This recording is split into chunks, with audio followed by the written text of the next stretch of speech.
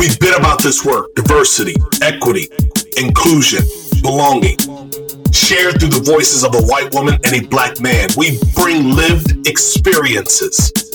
We have pursued D&I progress for most of our professional lives. We use Crazy and the King to cover news, tips from colleagues, and host incredible guests. Listeners, count on Julie and I to transparently drive the conversation. We thank you for rocking with us.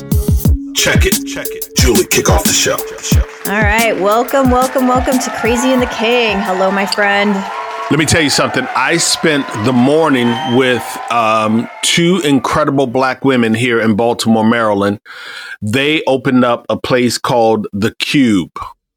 Dr. Tamara Lucas has opened up the largest black women's co-working space in the country. I know definitely in the state of Maryland, but I think in the country. And I couldn't be more proud of them and the work that they are doing and the support that they are giving to black women, provide an example, role modeling, and especially after the year that we've had for women in the workplace and pandemic and everything else. So when you ask me how I'm doing, my heart is full of joy for Dr. Tamara Lucas and her sister. And I'm absolutely enjoyed because I'm in conversation with you. How are you? Absolutely. That is awesome. I definitely would like to get her and her sister on the show to talk about why they decided to do that and really what prompted it. I mean, I think we have an idea, but from their perspective would be amazing. I am wonderful and enjoying the holiday season and all of these interviews that we have been able to bring to our listeners through the end of this calendar year 2021. And we've got an exciting one on the books for today. Yeah. And before we get to that, I'm curious. I don't know if you've ever had these instances, but there have been people in the past, Jay, that have said, you know, how is it, Torrin, that you can walk into rooms and engage with, you know, these executives and you don't have a college degree? You know, I give them the squirrel face, like, when did a college degree indicate or become indicative of your ability to connect, build rapport? Anyway, but nonetheless, I think there are two factors that kind of play into why I do and move the way that I do. One of them is because of travel, world travel through my military service. The other is through my love of reading. Like, there are books all around me. You see them above me. They're over here. I got another bookshelf, one over here. I got books all around me. Maybe your favorite book this year. Have you read one that really rises to the top for you? Yeah, I mean, I think I really obviously have enjoyed Plantation Theory, as our readers have or will hear about from John Graham. That's probably been one of the most impactful books for me this year, for sure, because it felt so real life and helped me to really understand microaggressions. And I think it's because I know John. That's why it impacted me so much. Color of Law, that was another, The Color of Law was another really great one this year. But I will tell you, I've done a lot of junk reading this year. Generally speaking, I'm also a big reader like you, but I felt like in a lot of 2020, and my Audible is full of science fiction and just silly fantasy type novels to get me out of thinking about serious things and resetting my brain. Yeah, well, nothing's wrong with that. And every once in a while, we do have to kind of change up the diet of what we take or the intake process. And quite frankly, I think it's that collaboration of information. It hits us in different sensory points. It stimulates our thinking and creative contribution differently. I don't do sci-fi, but I probably should and could do some sci-fi. I find myself always gravitating towards something around leadership, business, and certainly around, relations in the humanity sector, diversity or the inclusion, or how do we achieve equity? I'm always trying to find that frequency, maybe that nugget that says, if we just take this line out and if we share it, then maybe we can make a difference. So in my signature presentation this year, I always open with something when I'm speaking. So this year it was, what is required is a shift in openness and value given to the narrative by both the storyteller and the listener. Page 219 out of the book over my right shoulder, Race, Work, and Leadership. And today we actually have a guest. And this one's going to be interesting because of so much that has happened to women in and during the pandemic. I am really, really looking forward to speaking with Joann Lublin, who has spent a considerable amount of time with the Wall Street Journal and in journalism. And I want to just stop there for a moment, because in my experience this morning with Dr. Tamara Lucas at the grand opening of the Cube, I ran into a friend that I hadn't seen in 7 years. In Neil, mid-60s. And he was telling me the story of what he's been doing over the last 6 or 7 years. And I just stopped him and I said, I'm happy for you. Like, I'm very, very happy that you get to enjoy semi-retirement, that you have the option of choosing what it is that you want to do, that you've been able to save, put away enough money that you can enjoy your life. I said, there are millions of people that can't say that. There are millions of people that can't reflect back on an incredible career. Joann has had an incredible career, and I'm looking forward to our digging into that. So let's get to this commercial break and come back so we can have a rap session with you. You think she understands the phrase rap session? Probably not. She does now. Let's have a rap session with Joann Lublin, who wrote the book titled Power Moms. Quick break. All right. The Jim Stroud Podcast explores the discoveries and trends forming the future of our lives. Brain-to-brain communication, robot bosses, microchip implants for workers, and artificial intelligence replacing human workers are all happening now. If you want to know what's happening next, subscribe now to the Jim Stroud Podcast.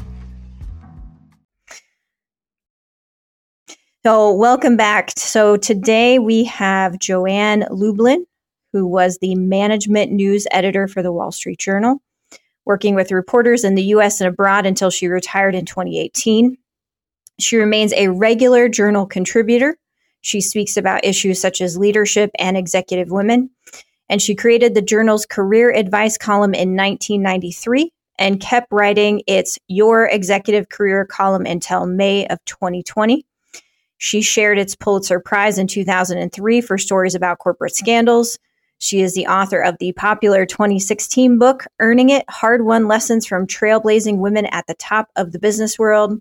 And in 2018, she won the Lifetime Achievement from the Loeb Awards, the highest accolade in business journalism. She joins us today to discuss her newest book, Power Moms, How Executive Mothers Navigate Work and Life. Welcome, Joann, to Crazy and the King.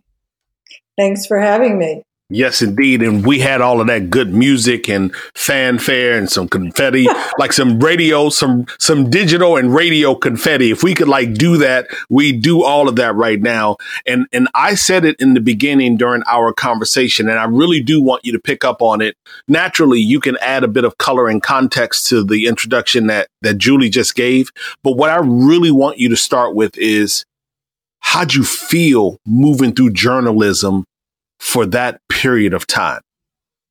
Well, as you can imagine, journalism has changed quite a bit in the nearly half century since I joined the workforce. It's actually exactly a half century this year, because I was hired and began at the Wall Street Journal on July 1st, 1971.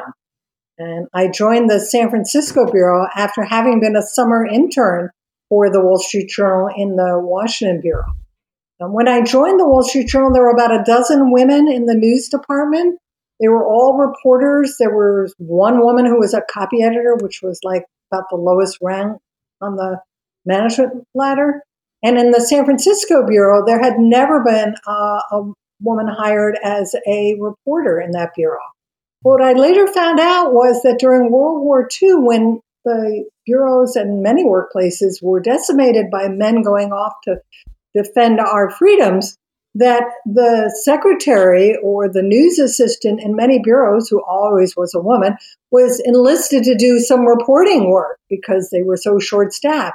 And then when the war ended, the guys came back, and then the women were relegated back to their underpaid and overworked clerical roles. The other thing that was very strange is when I joined the Wall Street Journal as a female reporter in the San Francisco bureau, this was still a fairly, unknown phenomenon in the business world. Although there have been newspaper women in the United States, as far as I can tell, since at least the Civil War. But I would go and take sources out to lunch who were almost uniformly men, and they would balk when I tried to put it on my American Express corporate credit card. And so I would stop them in mid-sentence, these men, of course, and say, it's okay. It's not me paying for it. It's Dow Jones. And their hunched shoulders would go down. And I'd say, and by the way, the two biggest shareholders in Dow Jones are women. They're the grand nieces of the founder of the company. That's the kind of world that I stepped into when I joined the Journal. Wait a minute. So, in today's language, we would call that a bit of shade. So were you like trying to throw a little shade on them when you let them know that the two biggest shareholders were? She says, of course you would. So I want, Jay, I wonder what it was called in the 70s. Was it called shade? Like, I don't know, sarcasm, I guess. I mean, but how did you feel? Like, literally, you are pioneering something new. You are traversing through a journey that few before you had done. Well, I think about felt like those women who moved, into our, settled the great West, in the 1800s and followed almost always their husbands. There weren't very many single women out there, behind the plow.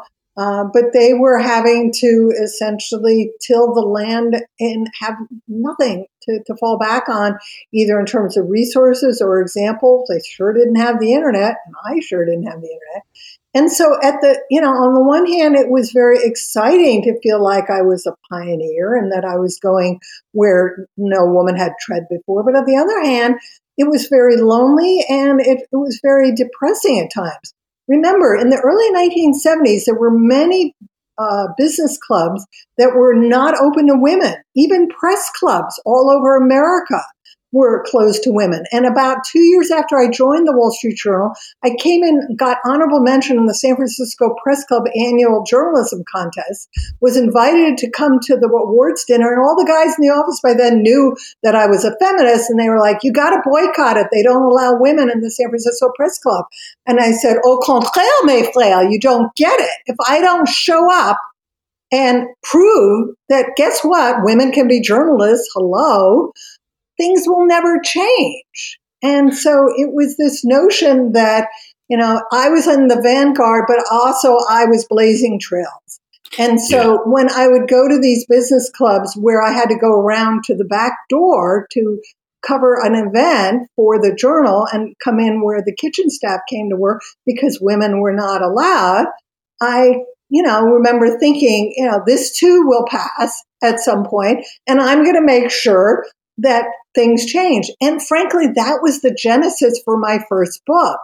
I wrote a first-person essay for a blog the Journal had some years ago called Journal Women, in which I talked to my daughter, who was then entering the workplace, about what it had been like when I entered the workforce, many years before, so that she would understand that not only had I come into the workforce and had to stand on the shoulders of the women who came before me, but that by her second day on the job as a 22 or 23-year-old, she would already have that moral responsibility to be a trailblazer and to be an example setter and to be a mentor for women who are still going to be battling various forms of sexism and gender bias.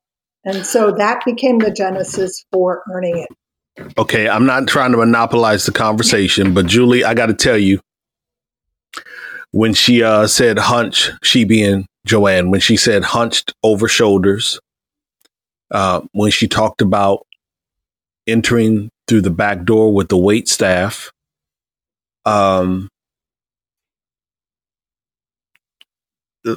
like she's already dropped. And I'm talking about you, Joann, as if you're not even here, because literally for Julie and I, we have these conversations every single week. And there was a period, Joann, where Julie and I would actually record. And then like within hours of our recording, one of us would see something on the internet in our email, and we just send one another a text like, if only we had waited just a moment, we would have probably thrown that or those two stories in this week's episode. And I say that there's always something happening around oppressing other people, detaching them from equity and equality, minimizing their presence. And we're talking historically. And I swear, when you said going through the back door, all I could think about was my grandmother, my grandfather, my great grandparents who were orderlies, who were janitorial, who had to care for the homes and the children of white people in South Florida.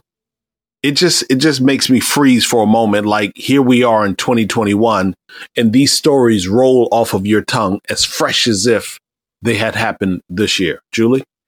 Yeah. And I think that, as with all progress, women of my generation and certainly of my daughters don't appreciate and recognize the historical oppression that the generation before you and your generation have endured to help us get to this point. We have to make sure we don't take that step back, or take it for granted.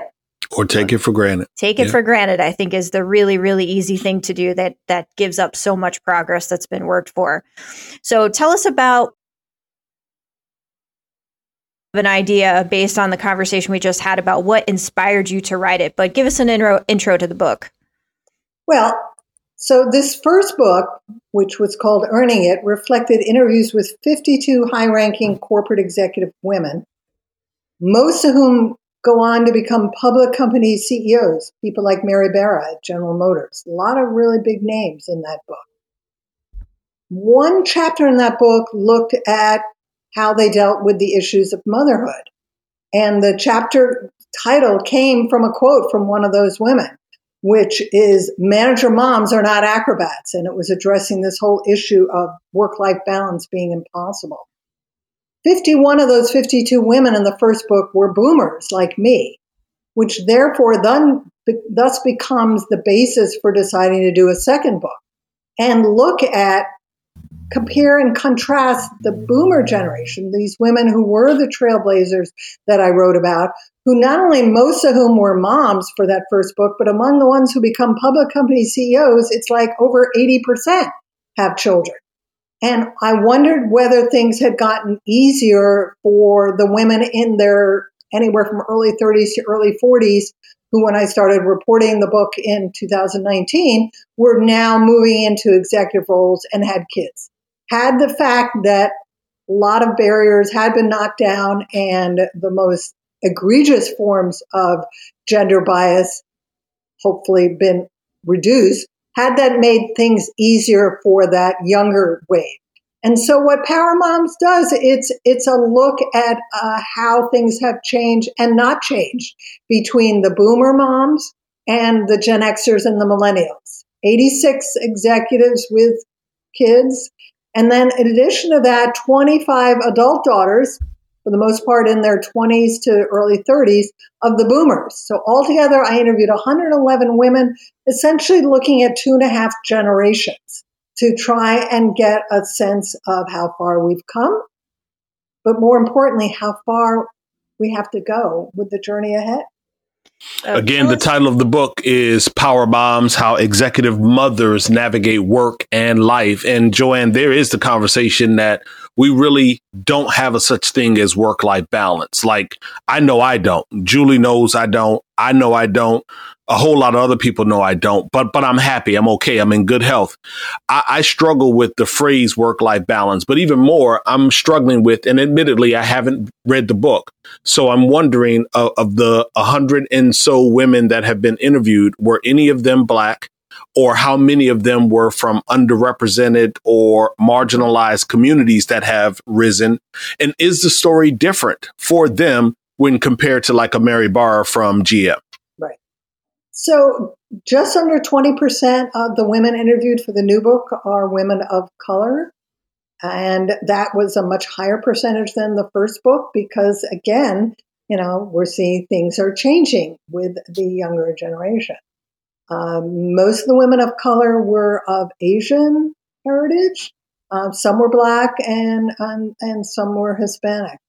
What was common among the women of color for the newest book was how much they relied on their extended family to help them navigate that difficult coexistence of being successful at work and successful at home. In some cases, her parents lived with them or moved in with them when their children were small. In other cases, the grandmother of this executive mom's kids came along with the executive when she took business trips. And so she could actually be with her kids when she was out of town for a week or two at a time. But they totally recognize the importance of family and particularly extended family, and they did not take their extended family for granted. And I think in so doing, their extended family also felt greatly appreciated. I want to pick up. I know I asked you a question in terms of the difference between them and say like a Mary Barra, if you will. I still want you to answer that, but I just want to put a pin in that for our listeners. This is the narrative that's not often told through the media. We hear of the single mother. We hear of the downtrodden and the crime, and that Chicago is this dangerous city when Chicago, in fact, is not even in the top 25 of dangerous cities. We hear all of the negative narratives, but Joann is highlighting the power of family. That is a very, very important fact, and I don't want that to be missed on any of our listeners. The difference between those generations and maybe like some of the women from or women of color and like a Mary Barra who is, different. Joann. But Mary Barra is actually not that different from these women of color. Mary Barra comes from a blue-collar background. Both her father and grandfather were plant workers. Mary Barra went to college on a work-study program sponsored by General Motors. She had to work, while she was going to school. And then when she got out of school, she had to take a full-time job at General Motors. And her first job was one in which she was one of the very few women who was not on a line roll in that plant. And when she would walk around the plant in the morning, she would get catcalled because she was very attractive and she was 24 years old. And one catcall would feed on the others. So it wasn't like just one guy whistled or said nasty, horrible things to her when she walked by. One would sort of spark another. And so did Mary Barra put up with this? No. Mary Barra goes up to one of those guys, and I talk about this in Earning It, and says to him, "What are you doing?" And, he's kind of tongue-tied. And she says, "I'm Mary Barra. I'm here to," and I think she was in some kind of an engineering role, "let's get to know each other." And she introduced herself. He introduced him to her. And after that, she looked him up every time she came into the plant. And guess what happened to the catcalling? No more. Yep. It's the beauty of familiarity. So when we're talking about businesses, how are some U.S. businesses really doing a good job at engaging and supporting employees who are parents? Maybe not just women, but employees who are parents. Well, I would highly recommend anyone who's interested in Power Moms that doesn't have time to read an entire book, just go to the very last chapter. And it focuses on a handful of pacesetter companies. The chapter is called Making Work Workable for Parents. And I profile a handful of companies who not only at the point when I was reporting the book, which was pre-pandemic shutdown, were going above and beyond, but several of those companies have continued to be pacesetters since the pandemic. What a shock. One of them is American Express. And what's important about American Express is they not only made paid parental leave much more generous, 5 months of paid parental leave, irrespective of gender, but they made sure that the men at the top of the company not only took it, but acted as role models in terms of having huge company-sponsored breakfasts and programs in which they would talk to guys who were thinking about having a child as to not only how their career had not suffered, but how it had benefited from them taking time off. But equally important, American Express recognizes the fact that when somebody is gone from the workplace for 5 months, that is going to put an additional burden on your remaining members of your team, whether they have children or not. And so as part of what American Express does that goes above and beyond is they told supervisors that they could have additional funding for bringing in temporary staff to fill in some of those gaps. And so in my case, I show up at American Express to interview one of their top executive women who has children. And the woman who greets me from PR is from a PR agency. And I was like, well, where's Joe Schmo, who I've been dealing with for, 5 months to set this up? She said, his wife had a baby, a week ago. He's out for the next 5 months. I'm his temporary replacement from the such and such PR firm. Joann, I'm wondering, we had a couple of weeks back, you bring up the issue of parental leave. And when you say parental, you didn't specify whether you were talking about the mother, the father. And I'm thinking that the women inside of the example of American Express and some others were saying parental as in both parents.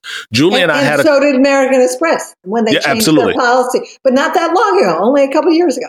So, so a couple of weeks back, Julie and I had a conversation around parental leave for gay parents of children. Mm-hmm. Did that perhaps come up in any of your interviews? Because it is something that's a bit newer. And I'm wondering if that came up in any of your interviews. Well, at American Express, the parental leave is available across the board, irrespective of gender affiliation. The other thing is that, and I don't believe they still have it anymore, but they put in a consulting service that was basically a parental concierge, which was available 24/7 before you went out on parental leave, even maybe while you're thinking of having a child, whether it's naturally or adoption or gay or whatever. And then it was open-ended after you return. I did one of those 86 executive moms interviewed for Power Moms is a gay executive mom at Nike. What was interesting about learning about her relationship with her wife is that it's a very traditional one in terms of gender roles. In other words, her wife works from home, works part-time, is the go-to person for, staying home with the kids when they're sick. The executive who was the focus of my interview tries to make sure she's at the pediatrician appointment, but her wife makes the pediatrician appointments. And so, while I was happy to see her career was taking off and she's a top lawyer at Nike, I found it somewhat amusing that they're in somewhat stereotypical sex roles in terms of their relationship. But on the other hand, that's what each of them wants to do.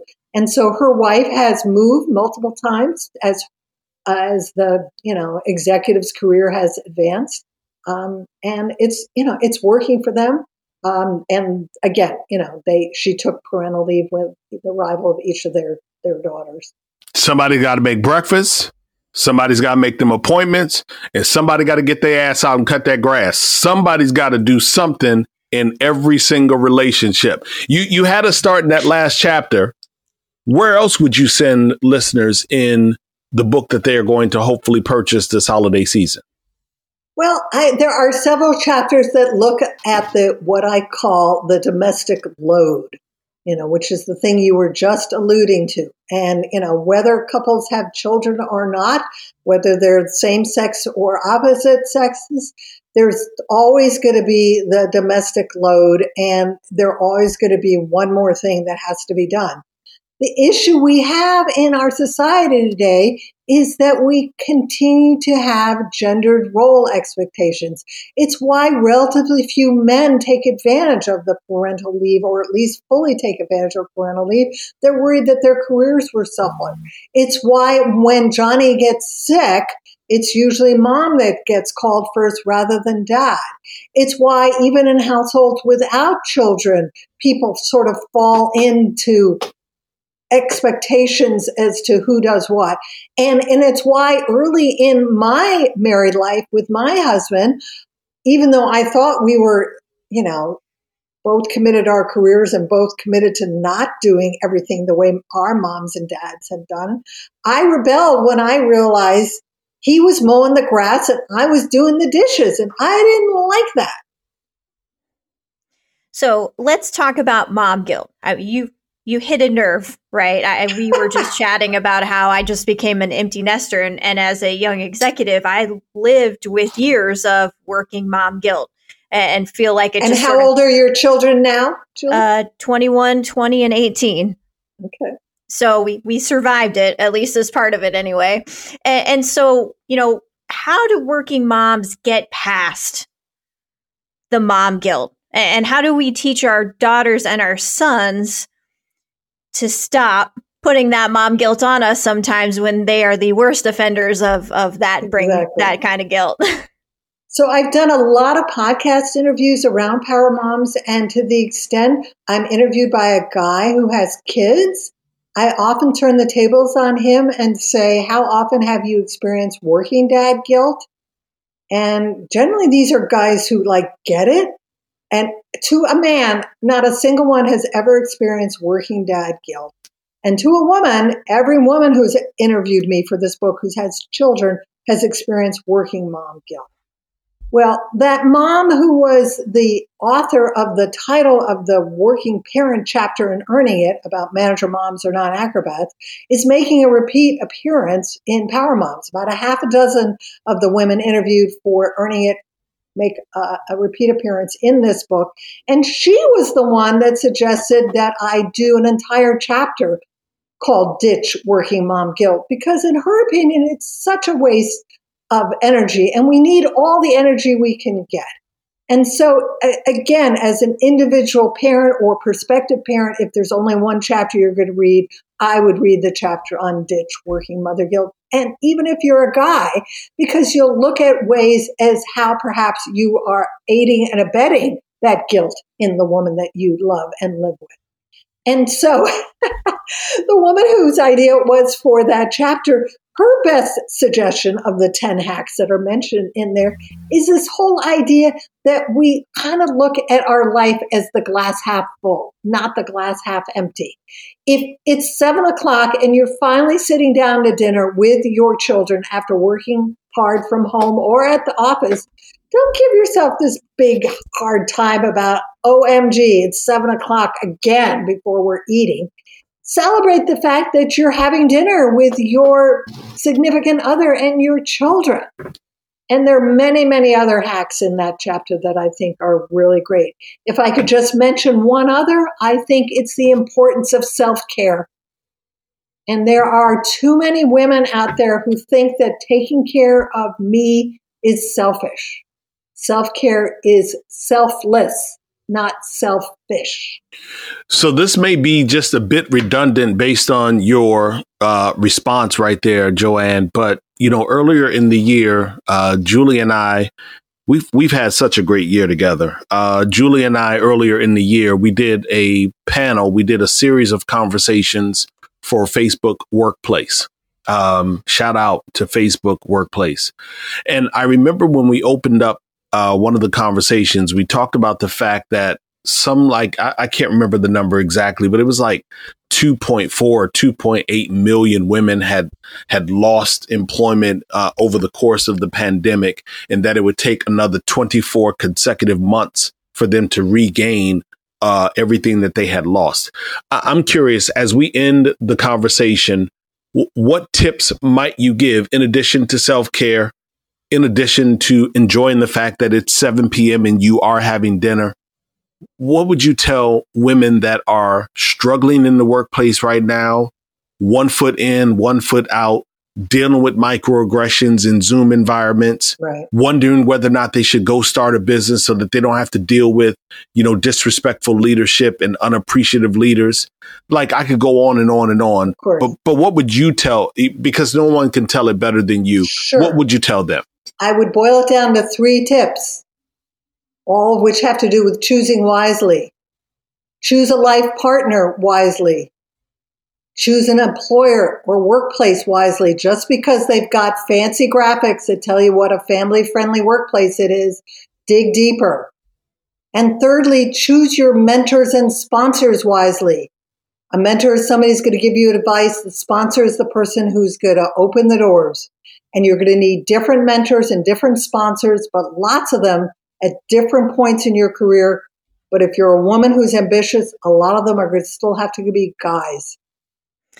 So, Joann Lublin, thank you so much. Tell us, how do our listeners find out more about you, and where do they get Power Moms? Well, you can find out a lot more information about me by checking out my website, which is just very simple, www.joannlublin.com. At the very top of that website are 6 clicks. I am agnostic about where you can order this book. I do not want to give all the business to online retailers. There are struggling bricks and mortars retailers out there we ought to be supporting as well, but they all have websites as well. And you can order your copy of Power Moms. If you buy a hardback version and email me your mailing address, I will send you a personalized autographed book plate for free.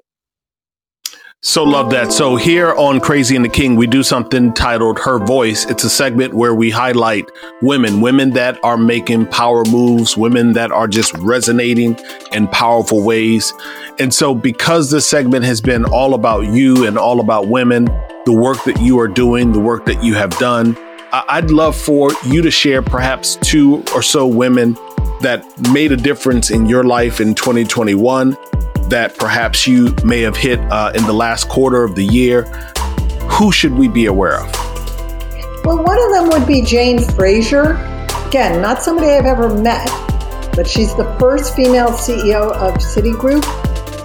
And not only has she had a hugely successful career, but her career did not suffer when she decided after having kids to go part-time for a period.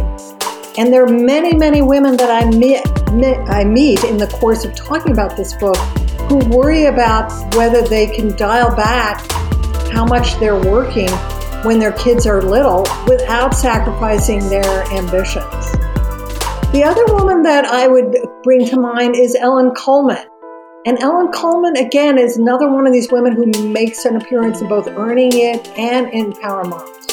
She not only becomes the first female CEO of DuPont, but 4 years later, 2 years ago, almost this month, goes on to become CEO again, this time of a startup called Carbon, a 3D printing startup. And it's extremely rare, as we know, for women to become CEOs of Fortune 500 companies. But you can count on one hand the number of Fortune 500 female CEOs who've gone on to be a CEO again. And I think, again, that's an example worth emulating. I love that. And I guess I'll close it out with a dear friend and one that I think has absolutely crushed it in 2021. And that's Tashonda Duckett from TIAA, who has taken over as CEO of, I want to say, the 5th largest company in the Fortune 500. Definitely would add her to the mix. Absolutely. Absolutely. So thank you ever so much, Joann Lublin. You have been a jewel of a voice, and it's a wonderful way for us to end our 2021 run. I mean, I'd love it when Julie, thank you, Joann.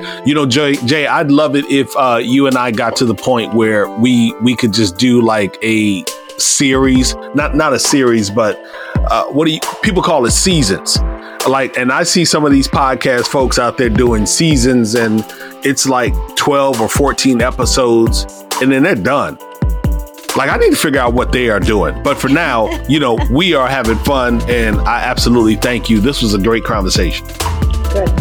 Yes. Yep. Our sponsors may not be happy with us if we try that term, but if we'll work on it. We'll work on it. So that could be true. That could be true. Do the quick mention because I think it absolutely resonates this week.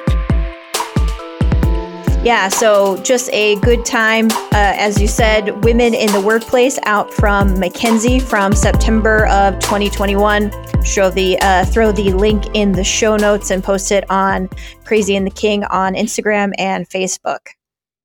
So yet another episode of Crazy and the King. I remind each and every one of you to share the pod with your digital tribe, your social tribe, your friends when you are gathering during this holiday season. I know who wants to listen to folks talking at a holiday party. You do. So bring up our pod. It may compete with the music that is being played, but when you are huddled around in the cubby hole, or you're waiting for your coats to be brought back to you, or whatever it is that you are doing, at least mention Crazy and the King, because what we care about is how you build high-performing teams, cultures of inclusion, that you spread the word around equity and equality, that you do an incredible job of reinforcing belonging. That's all Julie and I are committed to. And for now, we are both Ghost. See ya.